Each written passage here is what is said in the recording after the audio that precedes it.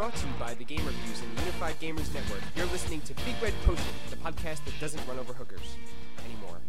I'm your incriminating host, Joe DeLia, TGR's reviews director, and I'm joined as always by the man who puts the ice into Vice City, TGR's editorials and features director, Sinan Kubba. What's the good word, Jodmaster?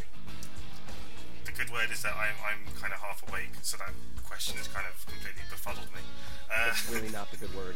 No, half awake, that's the good word. Fair enough. So both Sinan and I are tickled pink about our guests that we are welcoming today, though I don't think I'll ever be able to live down the fact that I just said tickled pink.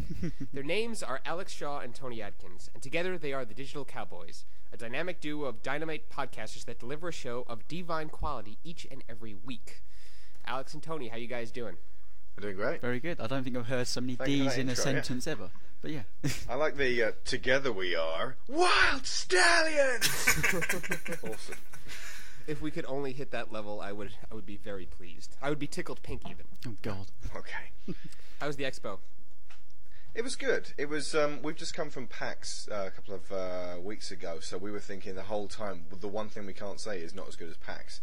And while it was not as good as PAX, because it was less of a sort of, go all the way over to America, stay in hotels, meet people you've never met before, we got to meet at least one or two people we hadn't met before, and the community aspects were nice there, and it did have a huge amount of games to actually play, a lot of which we'd already played, but a lot of which, we'd never had a chance to, and there was one really good panel, a keynote address, which we got to sit down and see. Oh, Tony, go for it. Well, that was for David Cage of Heavenly Sword. Yeah. And that was probably the highlight of the show. Yeah, taking us through... Heavenly Sword? Heavenly Sword, God. Heavy Rain.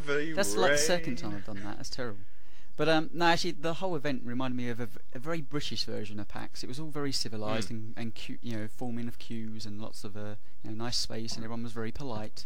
But not quite the same vigour and I don't know, kind of beating of chest that we're gamers as the Americans can do. But hey. There was also no real developer presence there at all. It was basically just booth babes and booth men there to sort of show you the games, and you played them and you said thank you and you walked away. It was there was very little business going on, so to speak. We did manage to purloin a press room to do a roundtable podcast with Chris O'Regan from Super Happy Fun Time Show and the guys from Joypod, which was good fun. That was a nice little sort of roundup for us. You went to Sinan, didn't you? I did, yeah. I went on the day before you guys. I was just going to say that I didn't get to go to PAX obviously, but to kind of contrast against that not as good as PAX comment, it was a lot better than Play.com Live this time. Yeah. Last year, so that's something. It was good. I think, and just in terms of the fact that there were, like you said, enough games there to play. Like there was plenty to do, plenty to see. And there's definite room for improvement there. They could technically make it as good as PAX if they started working on evolving it as a making Eurogamer sort of make it next year. It could be even better, basically. Absolutely. Yeah. I can't even imagine an expo without the deep-fried anarchy of the U.S. I mean, it is complete chaos at every U.S. gaming event, and just you guys said that you nicely set up queues and said thank you to every. It's not. It's basically balls to the wall, throw the guy in front of you out of the way to get to the game you want to play before everyone else does. It's chaos. It's fun though, which is why I want to go to PAX at some point. But anyway, so the latest GTA adventure, The Ballad of Gay Tony, landed on shelves, both digital and actual, this week. So we thought it would be best to discuss the series, especially how it's evolved in recent years and how the media continues to react to all things Grand Theft Auto.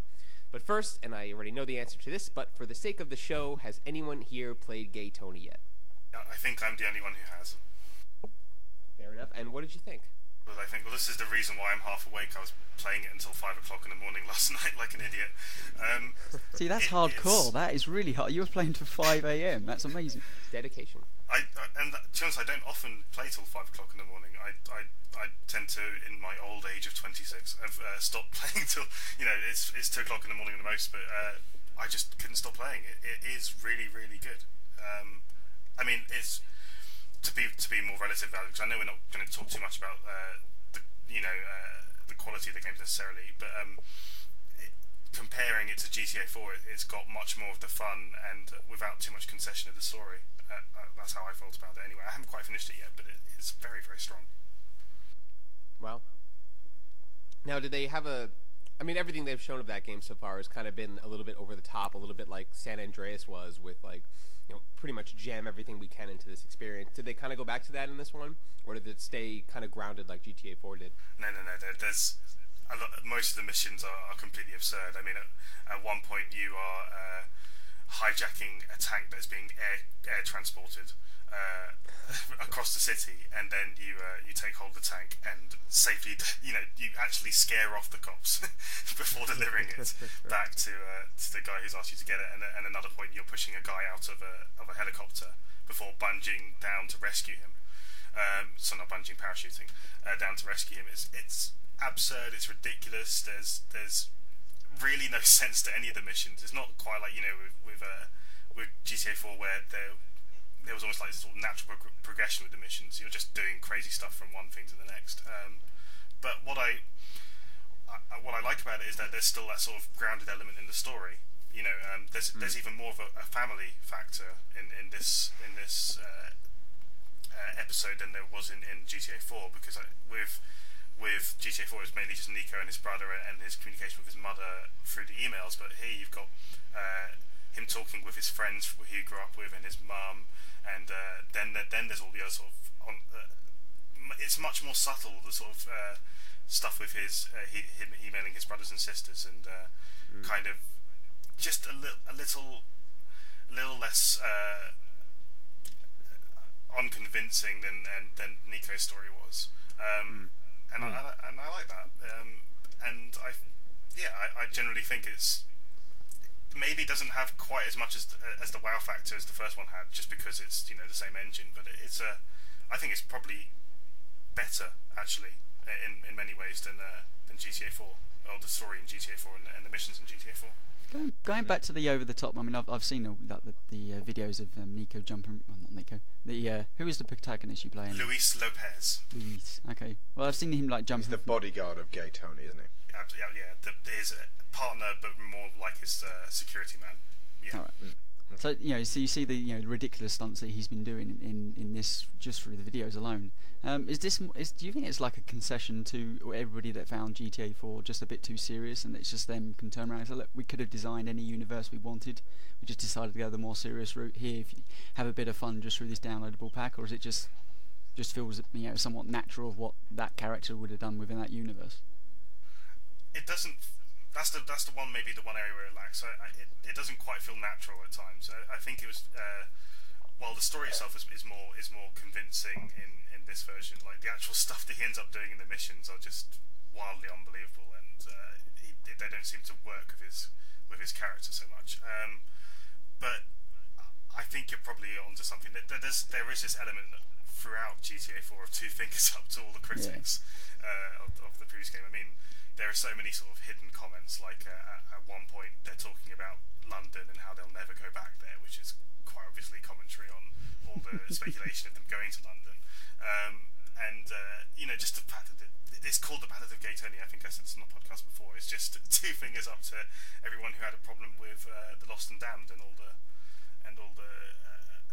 genitalia that was on show in that game. I think you're old enough to say penis, yeah. No, it was true. No, but I mean, we talked heavily about that in our show, that the whole penis scene was a fantastic scene in Lost and Damned, just because it was, we're adults, we can deal with a penis being within the scene. And the funny thing about that was we always assumed teenagers are going to be playing Grand Theft Auto, even if they shouldn't be. So it's just the uncomfortable nature of them watching that and having that shoved in their face as it was. So I love the fact when I first heard the Ballad of Gay Tony, I just sat there and went, they're actually going to release a game called that, and it's going to be one of the potentially biggest games of the year, if not the biggest download of the year. It's just once again Rockstar. It's amazing how they can get away with stuff. Absolutely. I mean, and from all accounts, it hasn't really hurt sales to sort of early. The disc is doing brilliantly from what I've heard, they're constantly doing that throughout their career. So it shouldn't really surprise us that they've stuck two fingers up again. But it maybe isn't quite as subtle as previous encounters. There's definitely a lot of specific call-outs to certain criticisms they got. Do you think that the over-the-top nature of this one breaks what they did in GTA 4? Like they said, a very specific, realistic tone in that one. Do you think that this kind of stuff kind of demeans that? No, because I think that's maybe giving GTA 4 like too much credit. I don't think it was that realistic at times. There were some missions that were fairly absurd, and I think that what keeps it all linked is all the callbacks. I think Lost and Damned had quite a few. I haven't played enough of Lost and Damned to say it, but some of the missions you are doing are specifically linked to what you were doing in GTA 4. Like Right. at one point you are stopping that diamond deal that went on in GTA 4. You're the guy who shoots the Jewish businessman and completely breaks up the deal. So it just makes it feel like it's all cohesive, which I think that's just a touch of class on Rockstar's part. Like most developers can't even do that with like Fallout 3. The DLC is just you don't get that same kind of cohesive nature. Right. I guess I'm just still mad that they took the jetpack out of GTA 4, which was my. You've got the parachute now, so that's okay. It's something, I guess. yeah. All right. So, with GTA 4 kind of maturing the series in a couple ways, changing a lot of things, pushing it down to, even though we said it's not entirely realistic, it definitely honed things down a bit more and made them a little bit silly than they were in San Andreas. And to the point where even some early reviews of the game said that it had an Oscar caliber story and the best characters they've ever seen in a video game, stuff along those lines. What do you guys think, just in general, of the story and the morality of GTA 4? Do you think that the themes in the story were in line with what the series should be at, or do you think that Rockstar pushed a bit too far? I've got quite a bit to say about this one. Okay, right. To start off with, the PS2 GTA games, and indeed the ones before that, were relying on movie parody style tropes for the characters. So you had very kind of overblown plots, and while you could take it relatively seriously, you weren't really invested in anything that was going on. When Grand Theft Auto 4 came out, you start to relate to Nico immediately because he has a shady past. He's done various bad things, and you think, interesting. They're taking a mature look at this, and then throughout the game, slowly your sympathy. This has been said across the board. Slowly your sympathies with him begin to ebb because he's doing more and more psychotic things, and they're not in any way really dealing with that. And there's no point when Nico sort of goes back to the house, holds his head in his hand, stares into the mirror, and looks for his soul. It's a degrading of the character's actions without any actual comeback to it, so that by the end of the game, you're holding a gun to a guy's head after you've massacred thousands, and you're just wondering exactly why is Nico really deliberating on this one. It just doesn't seem to hold true.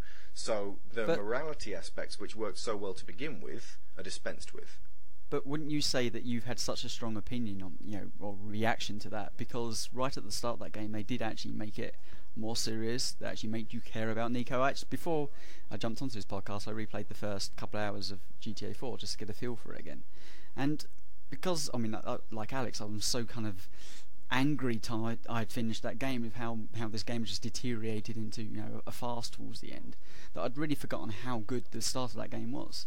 So going back there, I really did start to empathise with Nico and come into the new world to start a new life, to find out that it's basically all lies and he's been dropped into the same old environment again.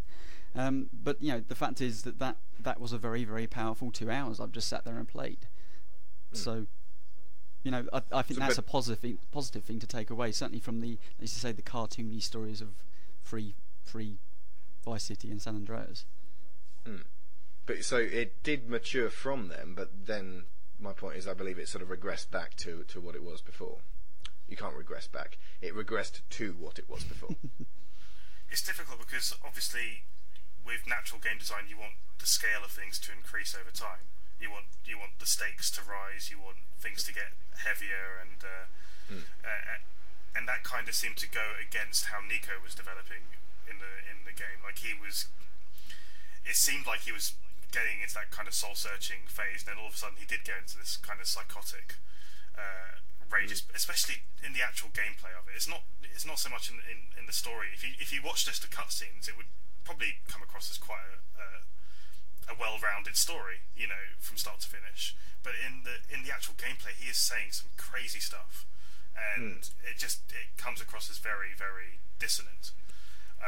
But one of the most interesting interpretations I've read about that was that I think it was from Stephen Totilo and Guy Kroll in their long debate on the Level Up blog that Nico, it's more of a sort of a bravado, a farce on his part,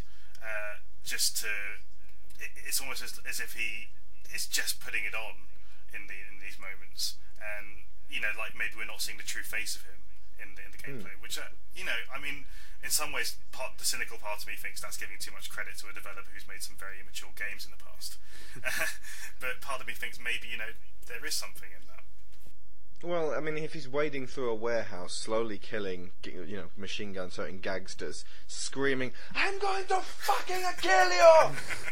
all the time. Now, whether it's bravado or not, when he walks out of there, everybody's dead, and either his soul is damaged or it's not, or effectively they're just treating each violent act as just a throwaway moment. But we've had the same conversation with pick an easy game, say Uncharted 2 recently. For all the the caring of those characters that we've had in that. At the end of the day, you are snapping necks, and the time you finish that game, you've killed 1,000 people.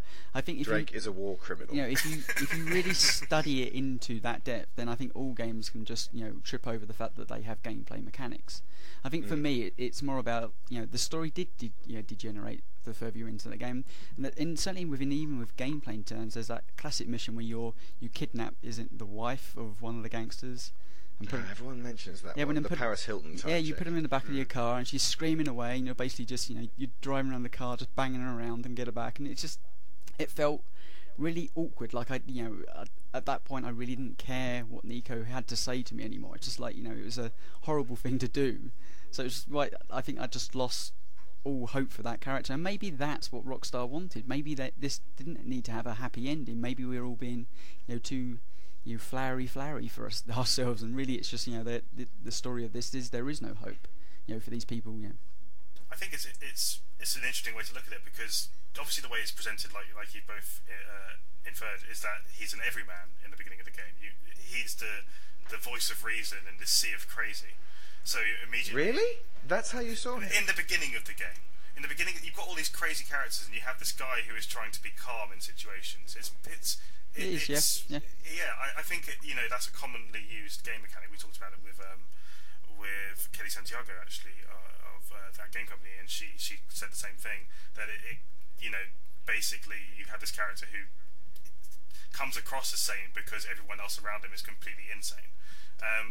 Whereas I guess when you think about it, his past is he's done some crazy shit in his past. Why would he be any more respectable than any of these other guys around him when you get down to sort of thinking about it?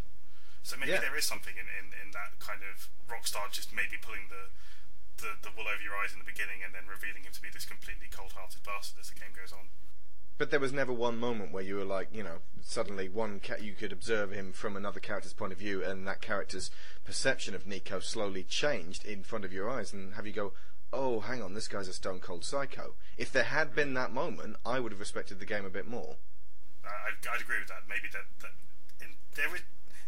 I think it's generally the style of storytelling in that game is a bit poor. To rely so much on cutscenes and really to do very little exposition when you could have done much more exposition. The kind of the scenes where you're going along in the car, it's just the same old stuff you're hearing over and over again. Right.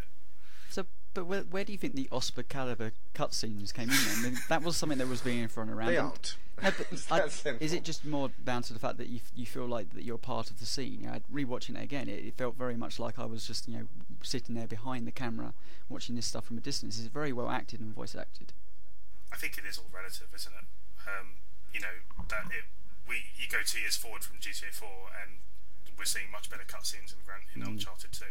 I think basically the best cutscenes I've seen in the game so far. Maybe Metal Gear Solid 4 would push it to one side, but it's you'd be not wrong. The tail end stuff, seriously. In terms of the presentation, I would say Metal Gear Solid 4 just maybe to one side, but the voice acting is huge. I mean, I've just been writing about it, and basically voice acting in games is trash in general, and to have good voice acting immediately makes you notice it. But that's the thing, it's good voice acting. but they don't go the Academy Awards each year. Oh, this film was good, have an Oscar. I mean, I'm not saying that the Oscars are given out to the best films each year, but I don't know. This is a whole other argument, but I mean, they were not going to give the acting Oscar to Titanic. But that sort of thing does go to things like The Departed and actual films where people have actually really, what am I saying, Gladiator. It's totally spotty, but at the same time, good voice acting is still a world away from excellent film acting. Yeah, Oscar caliber is a bit more completely forgiving. stupid term to use. Absolutely. Yeah, it's exaggerated. What's your opinion on it, Joe? You've been very silent amongst this, so.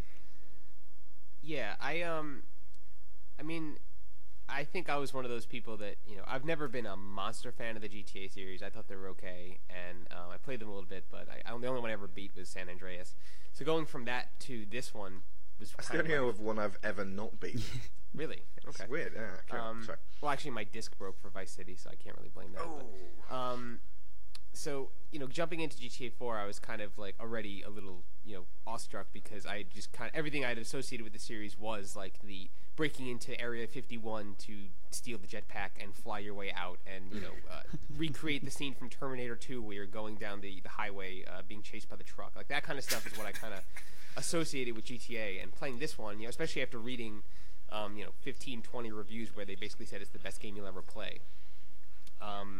It kind of hit me hard, and I thought that Nico was an interesting character. I much like you guys in the early going, I definitely got on his side, and I saw exactly what he was doing. But then he started to make a few decisions that were a bit beyond my control, and I really didn't like it. And coming to the end, I thought the whole scene where spoiler Roman died, I thought that was completely mishandled. I didn't like the direction, I didn't like the camera work, and I thought that they pulled away from that scene right before any emotional impact would have possibly been had on you or the characters. So I didn't like that, and the whole tail end of the game I disliked because of the way it was handled. Nico basically went into a blind rage and killed everything around, which is sort of understandable, but I didn't agree with it, I didn't like it, and I didn't want to do it that way. And I beat the game, but it got to the point where when Lost in the Dam came out, I really didn't have much interest in it. Yeah, that's one of the reasons I've yet to play both Lost in the Dam and the Ballad of Gay Tony. I think with the Ballad of Gay Tony, how you're saying it kind of just it doesn't take itself too seriously. It may be a good stepping point to kind of re-ingrate myself back into GTA and just not maybe look at it quite so seriously, because ultimately it didn't succeed at that in my opinion. But so it kind of turned me off, so I wasn't really in the mood to. I mean, Lost and Damned is apparently rather violent and over the top. Right. I only played a couple of hours of Lost and Damned. I can't really comment on it, but it didn't suck me in like the Ballad of Gay Tony did. Just immediately a much more fun tone. Like the whole presentation from the off is cheesy 70s music and very bright colours, and even like the loading screen, the loading text is all glittery and pink. So you know that the tone is completely different from GTA 4. But regards like the main character, Luis Lopez, it's interesting because he is very Nico-like.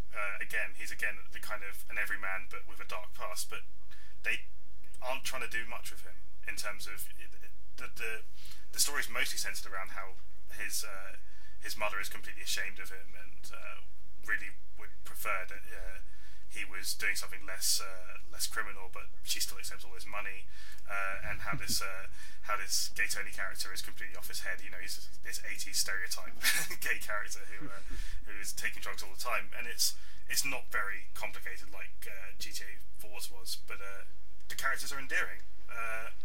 You like the guy even though he is doing all this dark stuff. Where it was like with Nico, I disliked him even at the end, even though I honestly thought he's a much better character than the criticism said of him.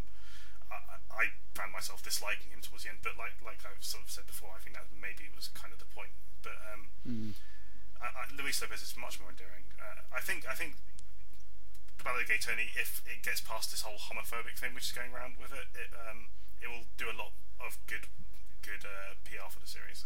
Considering that, do you guys think that the series has really matured that much over the years? Like we've been talking about how GTA kind of brought things down to a more grittier level. but like as terms of actual like storyline maturity, as far as actual becoming something other than what it was, which was this cartoonish representation of American life. Do you think that Rockstar has done a good enough job of making things seem a bit more down to earth? First couple of games again, cartoony.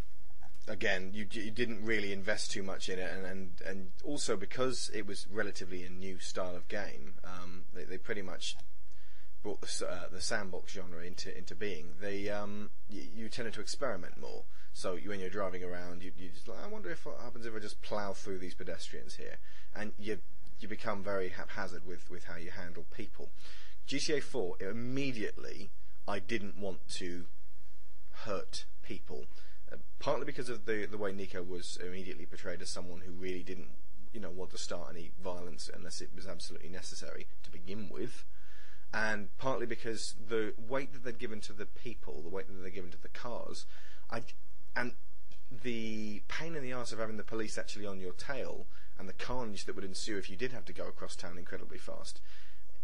I just didn't want to kill people, and that to me immediately made it mature. However, by the end of the game, after I'd slaughtered 1,000 people, I was maybe a bit less careful, and it cheapened life for me a little bit more, and also I did eventually start thinking, I wonder what happens if I do start messing around a bit more. So it's interesting because they presented the world as a lot more detailed and a lot more mature, and then it is all to do with a sort of downward slope in how invested you are with the character. So I suppose if they keep you locked to it the whole way through, maybe that would maintain. I don't know. Well, similarly, in the GTA 4, I never actually went on one of those 5-star rampages through the city that I had done so many times in the previous games. I don't know if it was because of what you just said, or because of, I don't know, maybe I'm just tired of doing that because I've done it in 3 previous games, but yep. I never really had I don't even think I did it once. I don't even think I've seen the tanks or the FBI or whatever that comes out after you do a certain level, and I think that also it happened so much in that game to begin with, where pretty much every mission ended with, oh, well, now you have to escape the cops. I kind of had no real urge to do that on my own independently. I got tired of it. It was less fun being Public Enemy number 1. I don't know why. Well, I think that comes back down to the fact that it was a lot less cartoony.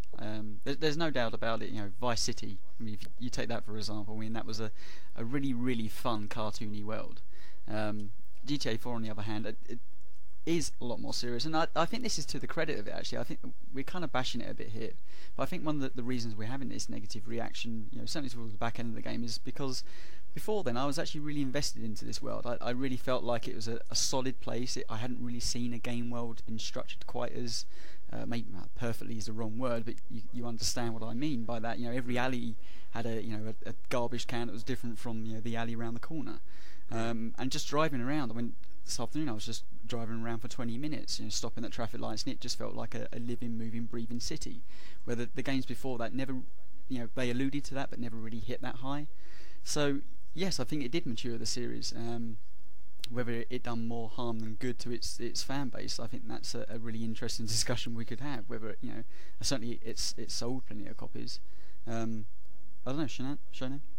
Well, to get back to what Alex was saying about gradually getting less and less, is the word immersed, I guess, in the world, and feeling like you can break it a bit more, and I think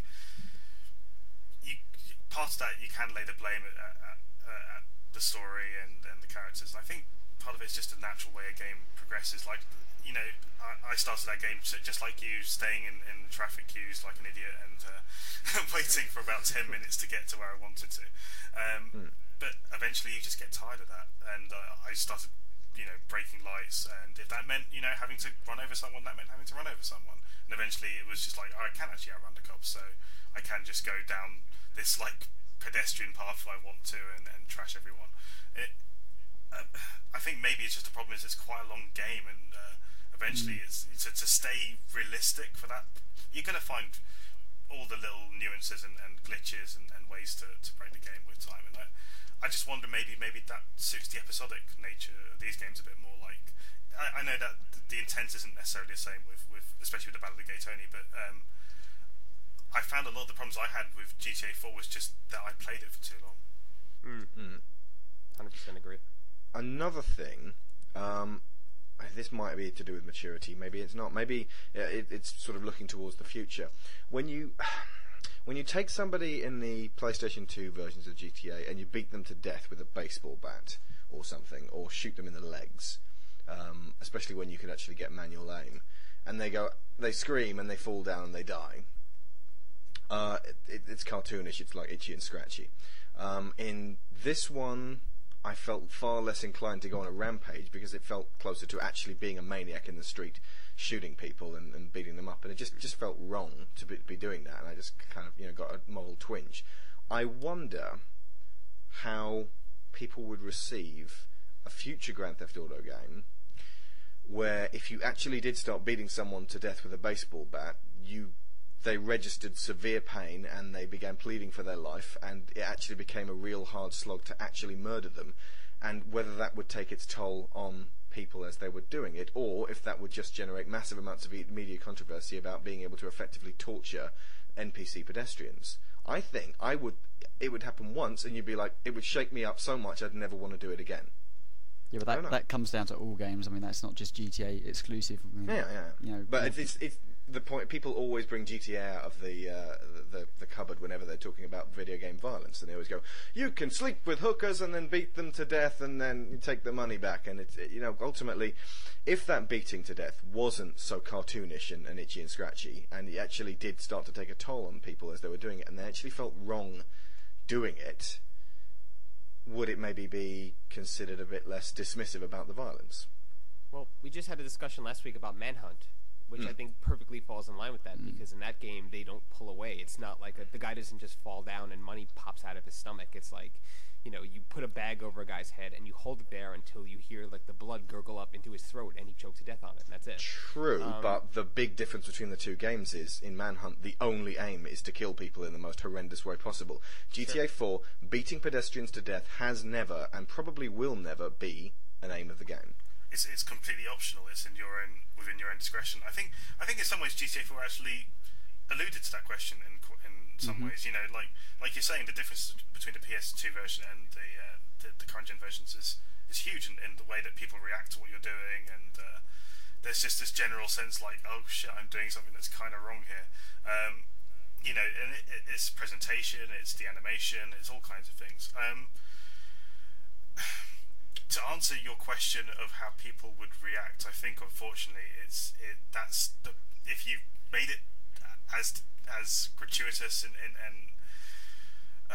realistic as that, you would just get the news people going crazy and the game would never make it to public. I just couldn't see that happening. They'd probably be right to do so as well. Yeah, maybe. I'm not sure, to be honest. I'm not sure whether enough people would react in the right way, if you get my drift. So consequence-free violence is better than violence where they actually put the consequences directly in your face and say, look, this is actually what happens if you beat someone to death with a baseball bat. I'm not saying you're saying that, just that the news would purport that, how dare they show these people in pain and suffering, they should just disappear and money appear. Well, I think the problem with that is a whole show within itself about whether violence can be far too far, whether the realistic interpretation of violence, I mean, that's a show within itself. But one question I'd actually love to know is, why do you think Rockstar felt the need to take this series into a more serious destination after the fairly kind of fun tone all the others had? That's a very good question. I don't know how much farther they could have pushed it after San Andreas. I mean, unless they were put it into space and rocket boots or something. I mean, it would end up Saints Row 2. Basically. Exactly, like Saints Row 2 is the evolution of San Andreas in so many ways, and I don't think really Rockstar wanted to do that. I think they try to push the buttons a little bit, and the more cartoonish they make it, the less buttons would be pushed. So I think that was pretty much the only decision they could have made. Well, you say also, that, if you get, I was just going to say you say that, but if they had made it more like Saints Row 2, I bet you would have sold more. It would have sold a lot more than it did, because a lot of people were put off by the serious tone. And that's just proven by how many people have said Saints Row 2 is more fun. I've been thinking of our previous guest San, and he's probably cringing as I say this, but a lot of people do think that Saints Row 2 is more fun than GTA 4. Yeah, I'm sure it's more fun, but is it better? Well, that's the thing, yeah. You see, I remember when Saints Row 2 was due to be released, and it was coming out almost roughly the same time as GTA 4, and everyone said it's been sent out to die. There's no point even coming within the same marketplace. It actually turned out they must have been so thankful when they finally got GTA 4 and everyone went, no, this is an entirely different game. We actually have a place within this market. I mean, I didn't like it. The poo gun spraying people down the street. It took it maybe one step too far. Maybe San Andreas, even for me, that was a bit too kitchen sink with everything in there. But I'm kind of proud that Rockstar decided to halt the series where it was and just took a new look and a new angle, because I did a little tally up of how many Grand Theft Auto's games and spin-offs they've actually done, and it actually totals somewhere in the region of 14.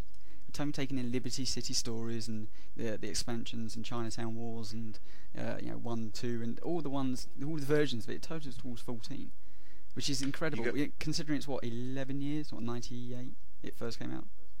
You guys want some numbers, by the way? Go for it. Go for it. You were saying that if GTA 4 had been less serious, it would have sold more copies. How many do you think Saints Row 2 sold? Very not serious at all, but doesn't have the GTA name. I think I would say 1 to 2 million. 3 million. Okay. Wow. GTA 4. 6. No, I think it's more than that now. Is it 8? 13 million. Whoa. You still think it should be silly? I didn't realise it was 13. It sold over But is time that the because name? It had a slow start.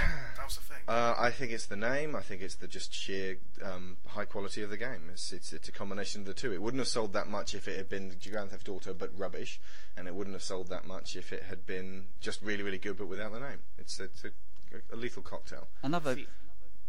I just want to say I want to see what the episode sells, because people know now what GTA 4 is. Whether or not they want more of that is, I think, the real question.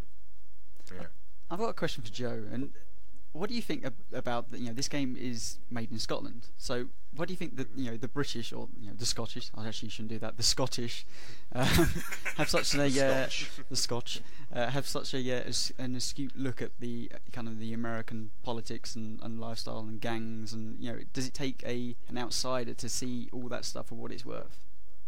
I think so, because the people that make games here, they're living within it all, so they kind of can paint their picture of what they think American life is like. But when people look at it from the outside, they're kind of looking at television and at movies and at what that portrays American life to be. I mean, GTA is very influenced by Hollywood. I mean, some missions even are taken directly from movies.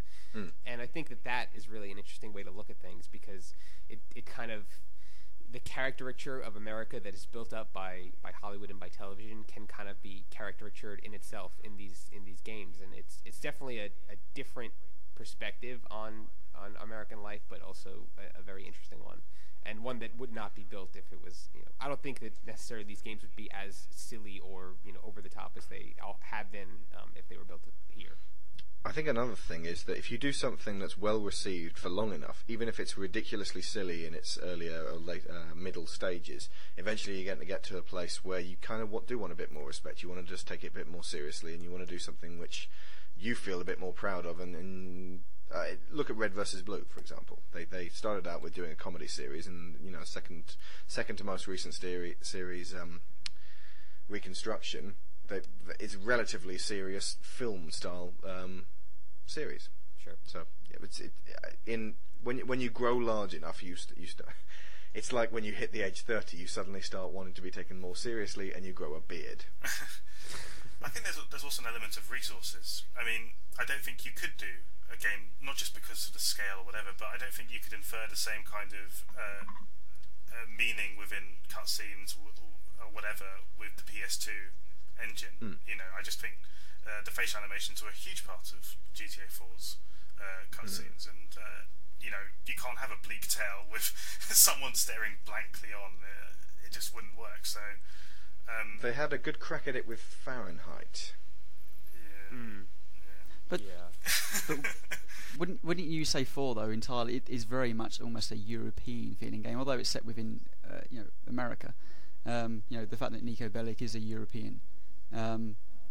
I don't know whether an American development company really could have picked up that tone and brought that into that game. I think they would have just. CJ was. I mean, yeah, I think San Andreas with CJ felt very, very like it was almost an American-made game at that point. So I was really surprised once the European flavour actually come through in this, because that's a big, bold move. I think that another side of that is that it mirrors something that's going on in this country, and it's become very topical, which is immigration. I don't know how much you know about this, Joe, but the UK is suffering a real immigration problem at the moment. Basically, the numbers of the country getting too high, and we've just a couple of weeks ago had a member of very what's the best term to describe Nick Griffin of the British National Party, but he's very anti-immigration, let's put it that way, and it caused a lot of controversy here when he appeared on the television show and basically lambasted a lot of ethnic and minority groups in one sitting. And I guess that kind of mirrors British culture, to have this story all about European immigrants coming into a very multicultural city and trying to make their way against all the odds. That's a very London story in particular. It was compared to Dirty Pretty Things and Eastern Promises. It's got that same sort of flavour of horrible things going on behind closed doors that just take place within these enclosed communities. Right. That's a great word, but to use it again with GTA 4 communities, that was something that came through particularly strongly in that game. Like, all the different areas of Liberty City had different kind of groups and different kind of cultures, and I particularly like that. That's something that I don't think they could have done as well with the PS2 versions of the game. Taking all this into account, what do you guys think about the public perception that the series has had in recent years in regards to the media and the mainstream populace? GTA still pointed at whenever disdainful video game violence is brought up, despite the series having moved beyond running over hookers with cars, though you can still do that. With maturing that we've discussed, what do you think that do you think the media's continued scapegoating of GTA is kind of unfair? I think that GTA 4 wouldn't have sold 13 million copies without it. Sure. In all seriousness, I think that, as we said, the name. Where did the name come from? It's not just that it was a really good game. There's something illicit about Grand Theft Auto. All the kids want it because they're told that the kids should not play this game. I don't know why. Well, obvious reasons why. Yeah. Oh, it's something. Parents, grown-ups don't want me to do this. I remember there was this news article about GameStation last year selling a copy of Grand Theft Auto 4 with I think 4 tabs of ecstasy or something inside the instruction booklet. Yes. And it was that this dad of this 12-year-old kid holding up the ecstasy in this sort of indignance and ugh, we shouldn't be buying these 18-rated games for our kids and come home and there's drugs inside them. And it's like, whoa, hold on there. You shouldn't be buying this 18-rated game for your 12-year-old kid. You irresponsible prat. I think it was Chinatown Wars, in fact, and that was even funny about that. The irony is that Chinatown Wars is full of drug dealing, much more than any GTA game previously before it. And maybe that's just a giveaway. Well, yeah, I think I had a few people say that. It was only a limited giveaway. Yeah. What was funny is the media just didn't pick up on that side of it, which just shows really how the scapegoating within the media is so ill-informed about the game at this stage. It's just become the go-to game. Yeah, without doubt. I mean, I would argue whether the whole hot coffee incident, whether that would have really arisen in any other game. That was a bad choice of words.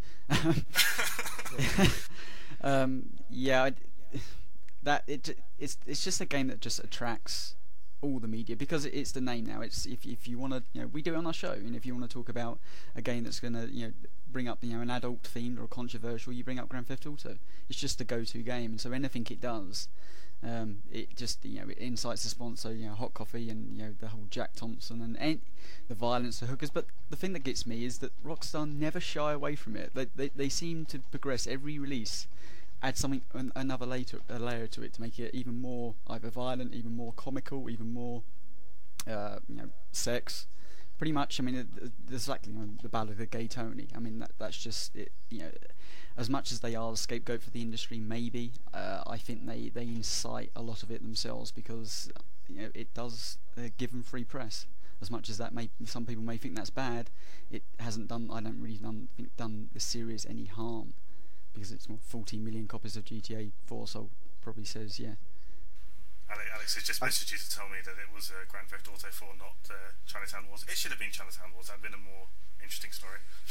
Are they both 18 rated? Yes. Yep. Yeah. Well, either way, the kid was. It is a 12-year-old son, Jamie, for this guy, Richard Thornhill. What the hell is wrong with him? Okay, so for me, do you know what? The one thing I really wish they'd left out of the series. I mean, from the beginning, pretty much. This is Rockstar. Have a guess. What's the one thing that we could probably have done without? Hookers. I don't know. Yep. The process of having sex with a hooker and then kicking her to death. A, it wasn't integral in any way to the plot. B, it was just a sort of a smutty ha-ha, yes, you can do this. C, while it may have made Rockstar notorious in the short term, it has done no favours for the games industry in the long term, because everyone fucking trots it out every time they're talking about video game violence and every time they're talking about amorality in games. And it's so stupid and fatuous. You can get through the whole game without doing it. You have to go out of your way to do it. But the point is that they latch onto this one thing. And how important was it to put in there? So I just wish they hadn't.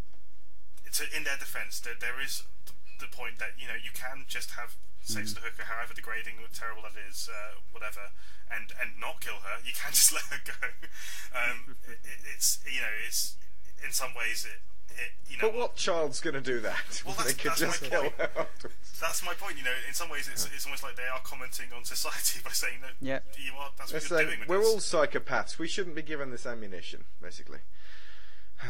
Well, one of the most aggravating things I've seen was when Vice City came out. They did a local news report in New York about basically interviewing people on the street about the new Grand Theft Auto. And of course, the whole thing was skewed completely towards this game is evil and you should not even go near the store that's selling it. But the only interview that they actually showed in full was with this gentleman who was walking out of a GameStop in Manhattan, and they asked him, why do you play Grand Theft Auto? And his answer was, well, during my everyday job, I meet a lot of aggravating people, so this game really lets me get my anger out by running people over in cars. And you know that they had to have done 20 interviews that day where 19 people said, oh, it's just fun, yeah, I enjoy the story, and the one guy that says something stupid is the one that was put across New York television for several million people to watch.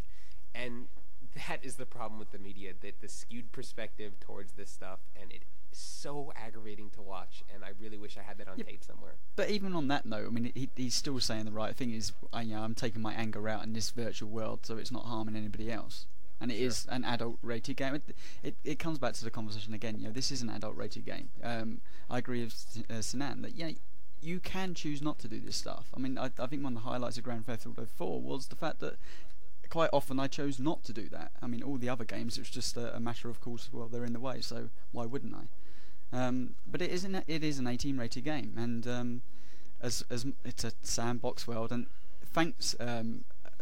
Sinan, you've ruined that for me now, because after listening to your show where you're talking about sandbox world and how Grand Theft Auto really doesn't allow you to do everything in a little play pit, I can't see any open world game now without thinking, you know what, he's right, this isn't a true sandbox world. The irony is that out of all the sandbox worlds that currently exist in gaming, GTA's is definitely the closest to that definition, because you can just steer away from the story and then kind of make your own stories for yourself, but I'm still right.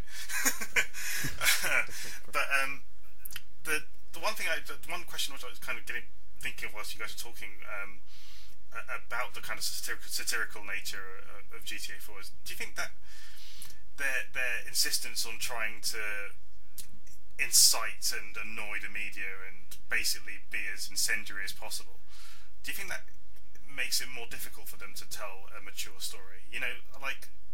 I found playing GTA 4 like listening to the radio, listening to all these really ridiculous broadcasts. It's funny, but it takes me out of the world a little bit. But do you not think that's lacking in GTA 4 somewhat? I mean, the radio station was a huge part. Certainly in Vice City, that was almost the best thing about that game.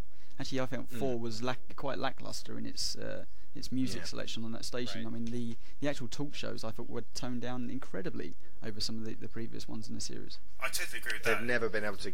Sorry. No, I was just going to say I totally agree with that, but it's just my approach to the PS2 games is different to the way I approach GTA 4. I found myself getting into that world, whereas with PS2 games I just found myself arsing around throughout the whole of them. So it still felt a bit out of place for me.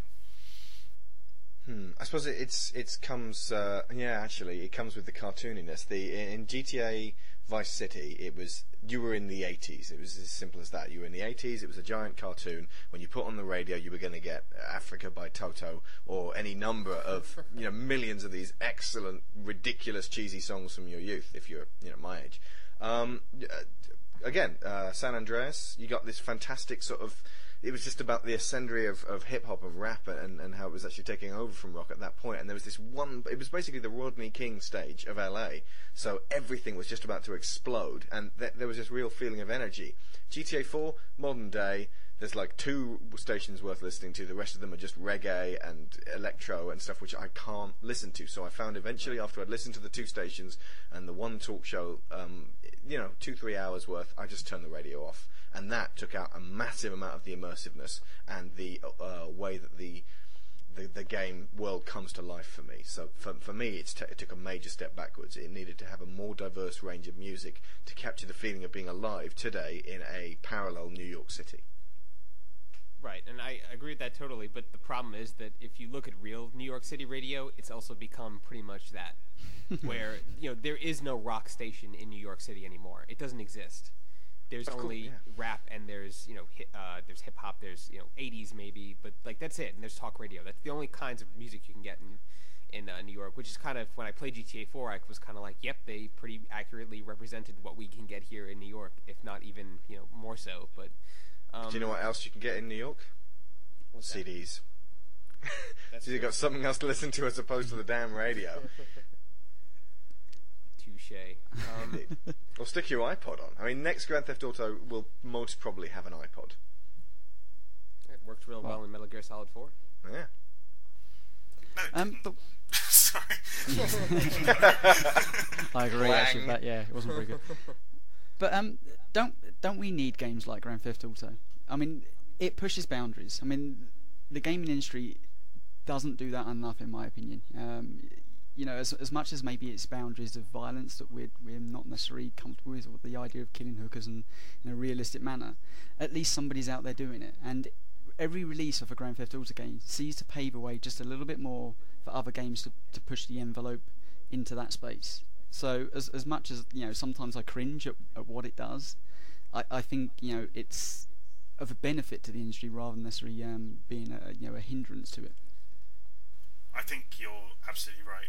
I think the GTA games from 3 to Ballad of Gay Tony have been some of the most important games for the industry, and they are still, as much as I've harped on about the fun side of Ballad of Gay Tony, like one of the most endearing parts of the game is the relationship between your main character Luis Lopez and Gay Tony, who is not super gay like I expected him to be. No offense to any homosexual people out there if that term is misguided, but he's clearly gay. He's got a lot of gay traits, but he is not ridiculous in any way, shape or form. He's not a parody or a stereotype, and the relationship between them is there's clearly sort of been a sort of history between them in terms of Luis kind of needing to be get taken out of jail and not taken out of jail, sorry, when he got out of jail, being taken care of and sort of helped to get back into society, and there's the way they talk with each other is very endearing, and I just as much as there is all this sort of jokiness about the gay side of the game, they've created quite a mature gay character, which is actually quite a novelty for a game. For a video game. Actually, not just a game. I'm racking my brains to think of a film which is aimed at sort of, let's face it, teenage to 20-something males, where it's about a fairly macho guy and his very gay mate. They don't exist, not that I can think of. Right. If it's basically about is it about their friendship? Yeah, and, it is. And just how they sort of rely on each other. Name one film where that's the case, where the whole idea of it's not like Brokeback Mountain where that's actually a romance. If it's ever handled in anywhere like that, it's kind of a sort of Shaun of the Dead style. That they're such close friends they may as well be married. But it's never actually as straightforward as that story. So I think to a degree, Rockstar actually beaten Hollywood on this one.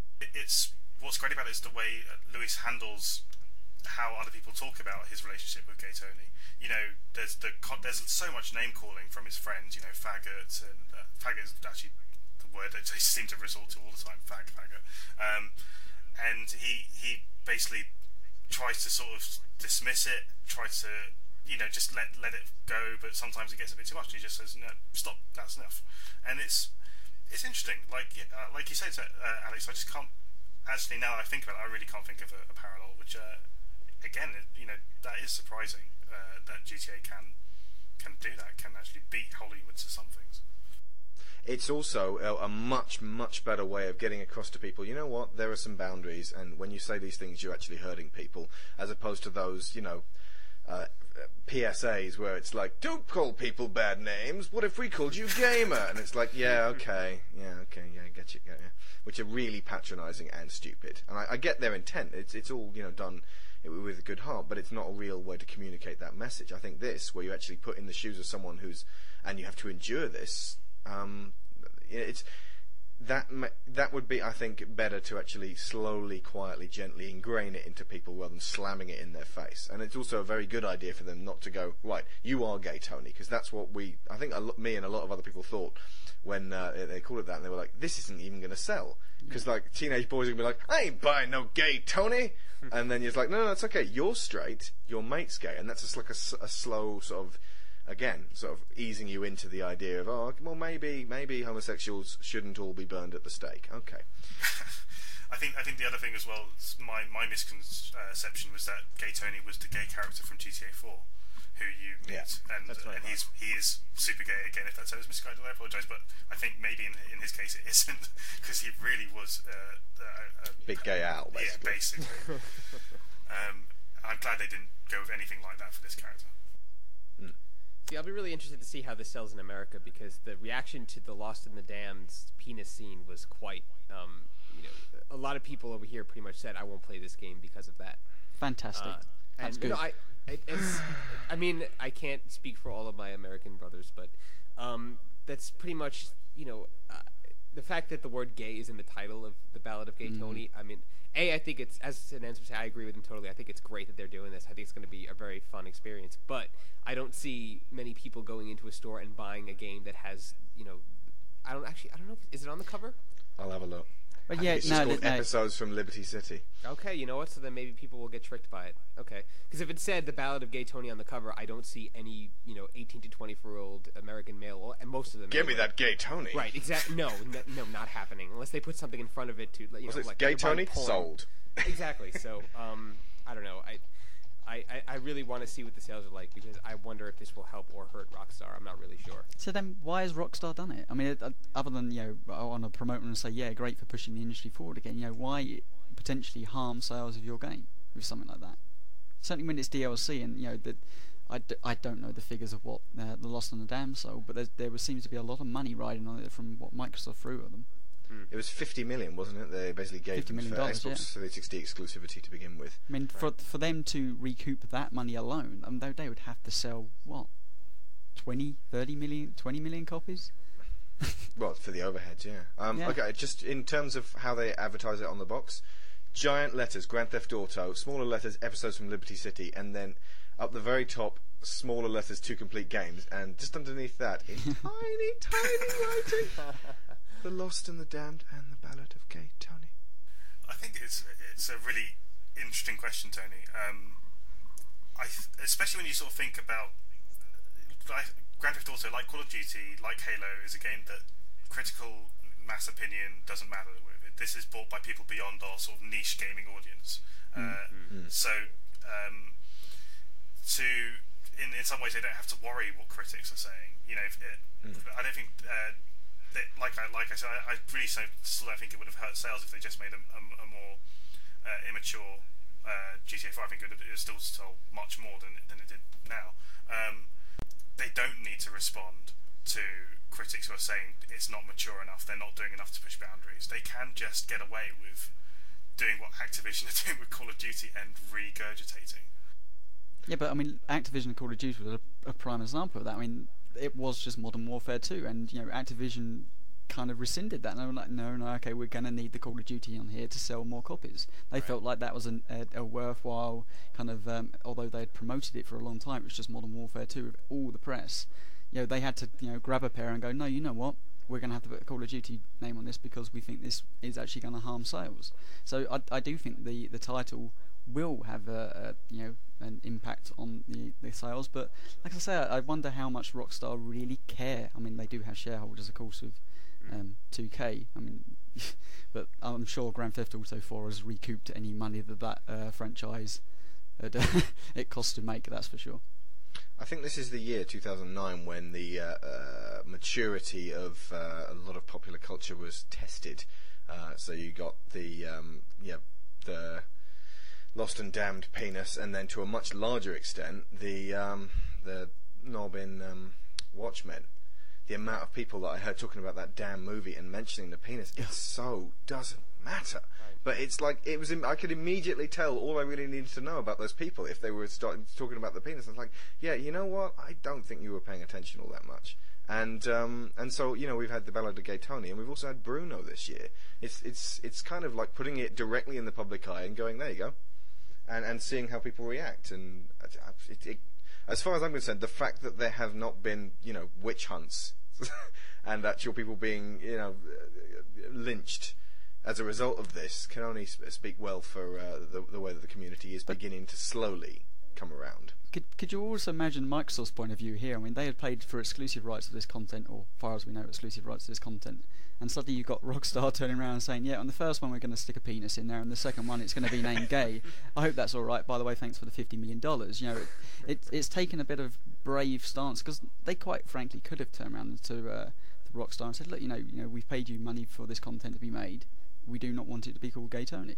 They've probably been well within their right to say that, but they've allowed that to go through out on their DLC front end of the marketplace, and the advertising's been everywhere for it. Everywhere I look, there's the word gay shoved in front of my face, and I think that's fantastic from both parties, really, to admit that is something that can be used, not only within films, which it's sparingly used at the best of times, but also in the front of your branded console. Not forgetting, of course, that Microsoft are a company who wanted to get rid of people mentioning the word gay in gamer tags. So it's just, what is that, 2 months, 3 months later, they're releasing a game with gay in the title. It's surreal. I mean, that just surely says a lot about the command that Rockstar and the GTA name has at the moment. I think that might just have been to do with the fact that so many people were calling themselves on Call of Duty Gay Killer or something. Yeah. And they were thinking, right, you know what, let's just take this particular porn out of the game, shall we? I wonder how much this game would have sold if it had been called The Ballad of Straight Dave. I don't know, I'd have been interested by that title. Straight Dave, what the hell does it care if he's straight what? It's from Bruno, a deeply closeted man who's like, I'm so very, very straight. I make women pregnant just by looking at them. I think in America the sales would have shot through the roof, to be honest with you. Yep. We like our straight guys over here. Yes, you do. I don't know. It's I don't know. Like in America, anything relating to sexuality, especially homosexuality, is looked down upon immediately. I mean, the nipple on television a couple of years ago is still getting talked about in newspapers and in Janet stories. Jackson. The wardrobe malfunction. Any time that anything like that, there was actually a story I read on Yahoo yesterday where a local news channel showed a breast in a breast cancer exam video on the news, and people complained about it. Goodness sake. And within that article, it said at the bottom, much like the they immediately referenced the Janet Jackson situation. Your country. What's going on? That's what I'm saying. So by the way, have a gun. Thanks very much. Yeah, no, sure. Firearms, knock yourself out. I can go 15 minutes from here. I can go get a firearm. There are plenty of them around. Yeah, it's just that's the problem with releasing something like Gay Tony in America is that people are going to look at it and they're going to say, F that, I have no interest in this. I'm going to go play GTA 4 again. I don't know. I hope it does well. When you're actually playing the actual content, doesn't it just come up saying you're playing GTA 4? So... Yeah. So people can hide it if they want to, I guess. One thing I'd like to... So you hide the gayness in the closet and you carry on playing. That says so much more about people. I'm not playing Gay Tony. I'm Lost and Damned. What, the one with the penis? No, I mean the original. The one where you kill the gay man. Brilliant. One thing I'd like to know from you guys, do you think there's been any competition for Rockstar and their GTA series? I mean, I had a good long think of this, and yeah, we've already mentioned Saints Row. But what? I mean, True Crime, Streets of LA was the next one I could come up with. You know, think of the... I mean, GTA is a pretty special game, really, when you look at the competition and how they've struggled to capture anything that GTA have done. They've captured gameplay elements, but they haven't really managed to get their take on America. No, as far as a writing and a culture standpoint, there really hasn't been anything that even comes close to it, to be honest with you. In terms of maturity in other titles, or trying to at least push boundaries, is there any comparison? Well, Fahrenheit ultimately is a mature game that's clearly trying to push boundaries, and from what we saw of Heavy Rain yesterday, and we are very excited about that game, I think David Cage is someone to be trusted to be responsible with these kind of hot button issues, rather than just going, hey, this is good PR for us, let's call one of our characters Gay Tony. Right.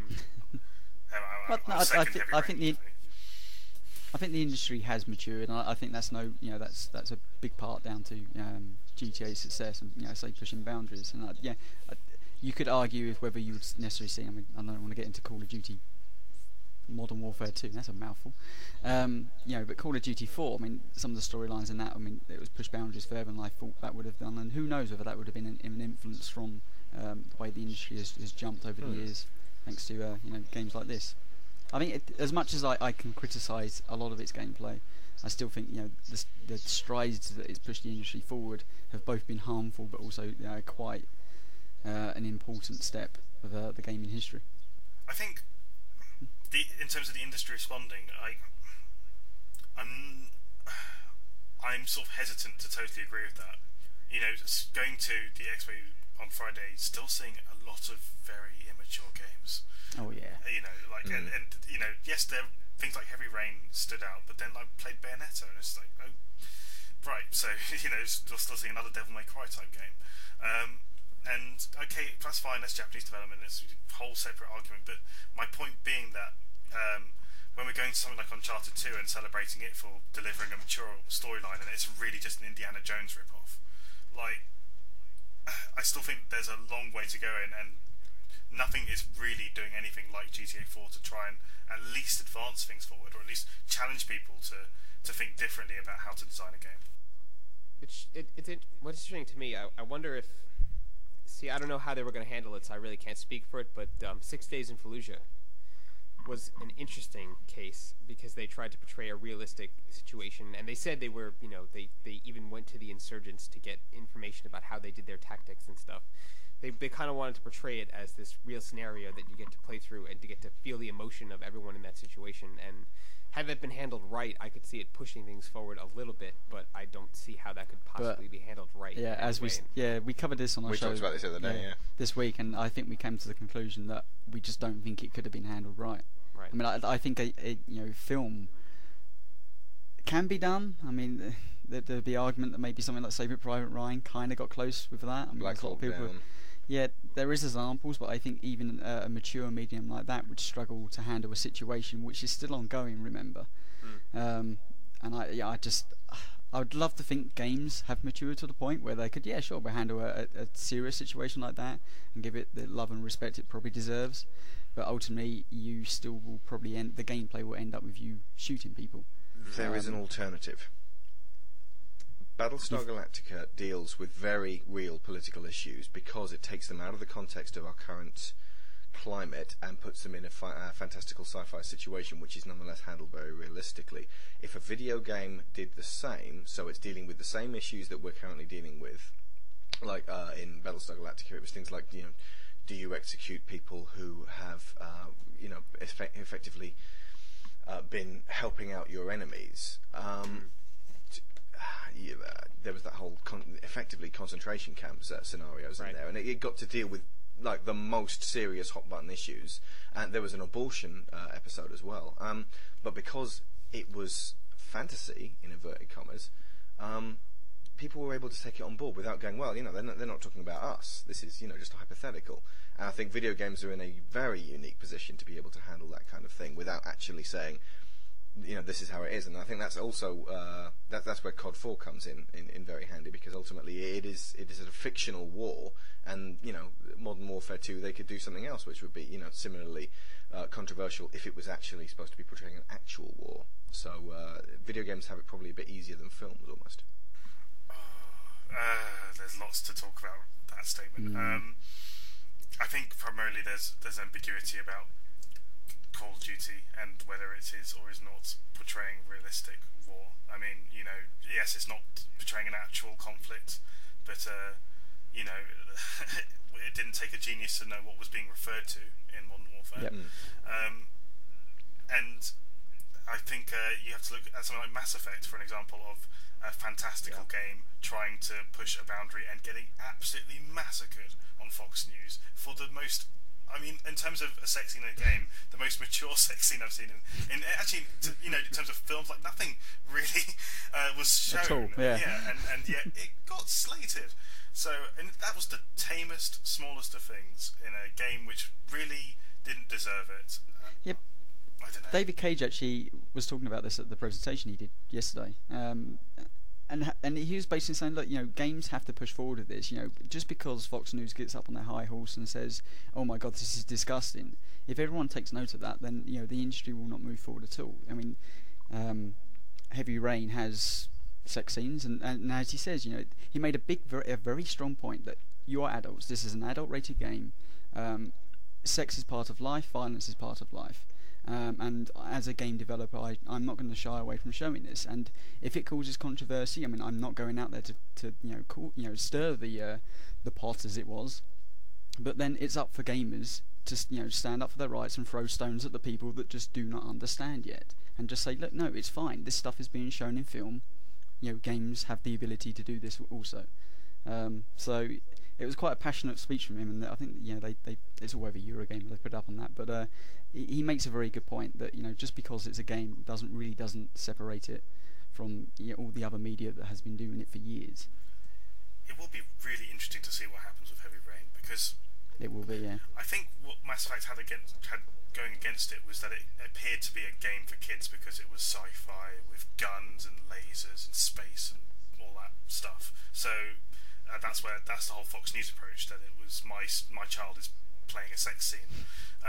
Whereas, I wonder if Heavy Rain will get perceived by the public as a mature game, or will it still be perceived as a game and therefore something for kids? And it'll be a real litmus test for where we are in terms of public perception of the industry, because GTA is fine, that's been kind of standard fare with its controversy since GTA 3, really. But there hasn't been anything different or new to really see how the public has changed towards video games. So, I don't know.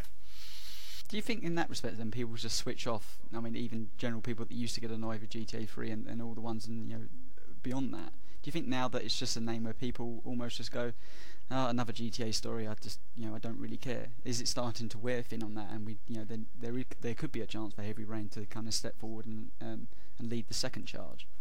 I think the problem is that there's been this movement with the Wii to say gaming is great and educational and helpful and fitness and all these positive words, and GTA looks bad contrasted against that. So I think in recent years, there's been an increase because of the whole casual games can be something that isn't violent movement, and that's why I'm interested to see what Heavy Rain will do, because it's you clearly, from what I understand of Heavy Rain, you can go through that game and generally make fairly non-violent choices. You can a lot of it can be self-defense,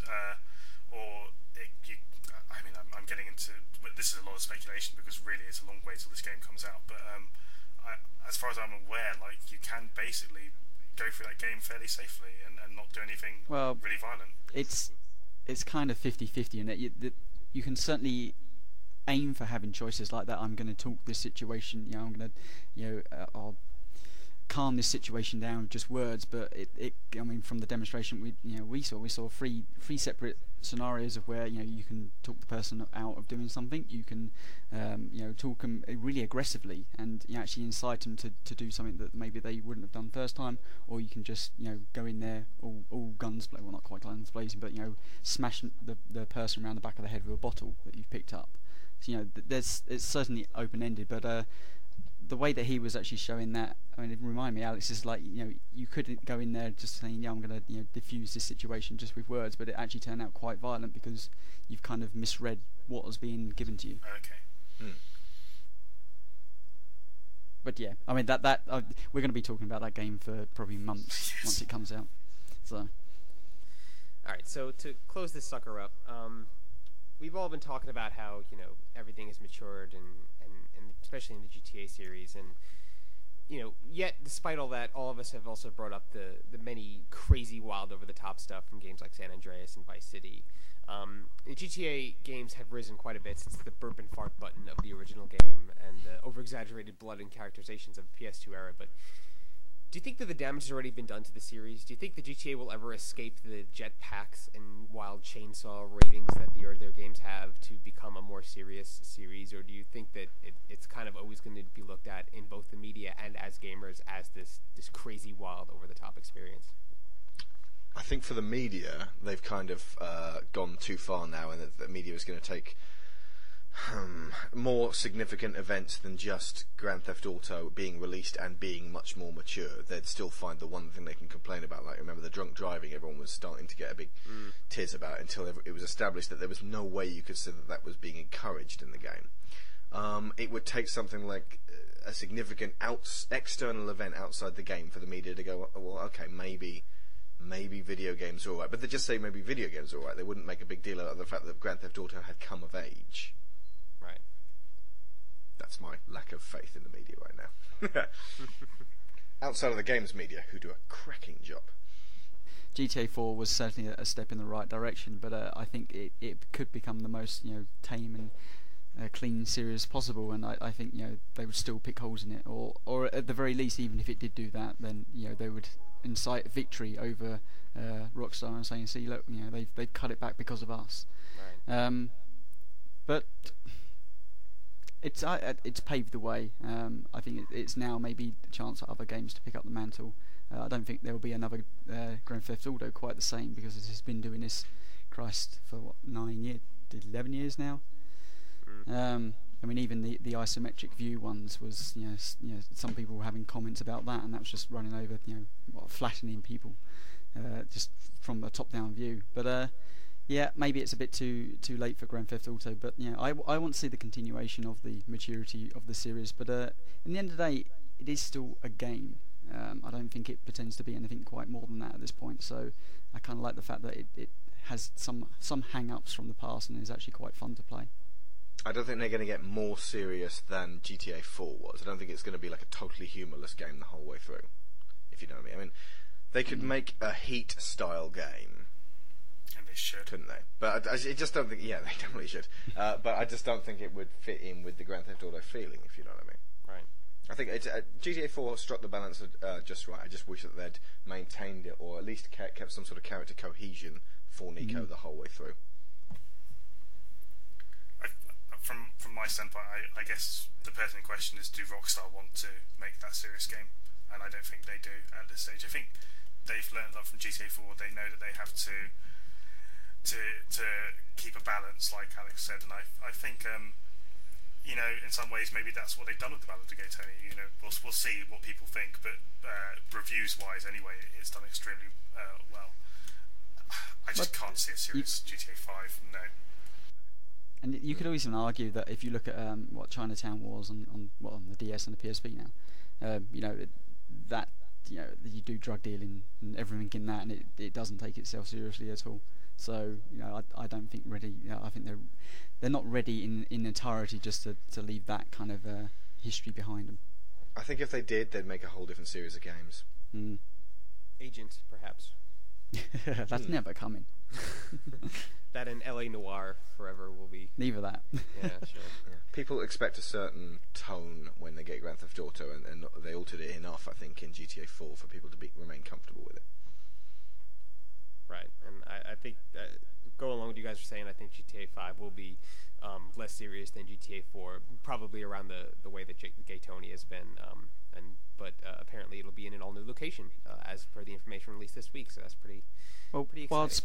Wild speculation. Then, when do you reckon we'll see GTA 5? 2011, I'd have thought. Yeah, definitely. Christmas, maybe they might even hold it back from Christmas and put it out in spring 2012. I think we'll in the future. If it was a Christmas game, it would be like the Modern Warfare 3 of that year, maybe, up against the actual Modern Warfare 3. God, how depressing, Modern Warfare 3. Which city would you like to see it in? I'd love to see it in London. I wrote an article about this a year ago. I think London's perfect for it. It's the British New York. Don't say the getaway. But then if it takes a don't say it. If it takes a Scottish view of American culture to truly understand it, should it be ported back to America then for them to have an American view of what the British look like? Yellow teeth and all. I hope not. I think we hate ourselves enough for for it to work. Self-deprecating, yeah. Good. And the only other city I'd like to see it in is Tokyo. I think that would be quite awesome, actually. That would be my pick also. Yeah, we already have that. No one buys it. Well, certainly not in the West. But I think at Grand Theft Auto Tokyo, people would buy. I would. People aren't going to be like, wait a second, this is set in Tokyo. Nah. All right, let's close this one up then. I'd like to thank the Digital Cowboys, Alex and Tony, for coming on the show today. You guys did awesome. And I would like you guys to please plug your own show, which is incredibly fantastic. Thank you, Alex. much, guys. I'll let you do it. If you like Big Red Potion and this kind of a serious game debate, our show is actually kind of similar. The way we format it right now, we have a different guest on every week, and we talk about a different aspect of the gaming culture, and then we do a review section at the tail end where we talk from maybe up to an hour about one game that we've been playing. Interestingly enough, did you notice that 1UP have started doing that as well, Tony? No Listen comment. Up is now the same format, but copycats. No. But no, it's a good format. We've really been enjoying being able to focus on one thing and then being able to focus on one game. And yeah, it's we've been going for nearly 2.5 years, and we plan to continue going. So yeah, if you like this, you might like us. Yeah, so you can find that at thedigitalcowboys.com, and that will just take you to the links on everything that we basically do. But we also it's been have a pleasure. Very nice forum, so thanks to all of our community there. But no, it's been a pleasure, guys. And also, we're actually really big fans of your show as well, and obviously you've guested on ours, so it was a real honour to come over and just talk about the GTA series, because I've actually enjoyed it, and it certainly spurred me on now to go and pick up both Lost and the Damned and the Ballad of Gay Tony. That's going to be fun for me to play in particular, I guess. Well, just to say, it absolutely feeling is mutual. And one thing you guys didn't mention, which I think is fantastic about your show, like ours, you have guests on each week, and you guys have had some fantastic guests in recent weeks, except for us. But if you ignore us, then you guys have had some brilliant guests. And you mentioned Red vs. Blue. You had the guys on recently, and that was a really fascinating show. So thank you. Well, if Big Red Potion listeners would like to truly avoid that terrible episode which you guys were on, then definitely don't listen to episode 123, which is the 26th of September of this year, because it's really good. So anyway. All right, Sinan, you got anything to say? Just to say hello to everyone who I didn't get to meet at the Eurogamer Expo. I went on Friday and missed everybody. But I've heard from people in the UGN and you guys. You had your big podcast with Chris O'Regan and the guys from Joywood. There's a great community kind of feel to it. So it's really nice to sort of hear all these stories of people meeting up and having a good time. So big shout out to anyone who went to the Eurogamer Expo. Absolutely. And I'd like to throw a shout out to Strident, A, because he's awesome, and B, because he sent me a Google Wave invite. So thank you very much, sir. He also sent me one, but I've not received it, which is weird. Interesting. Google hates me. Maybe he lied. Who knows? Thanks, guys. Terrific show, and we will see you all next week. Bye-bye. Bye-bye.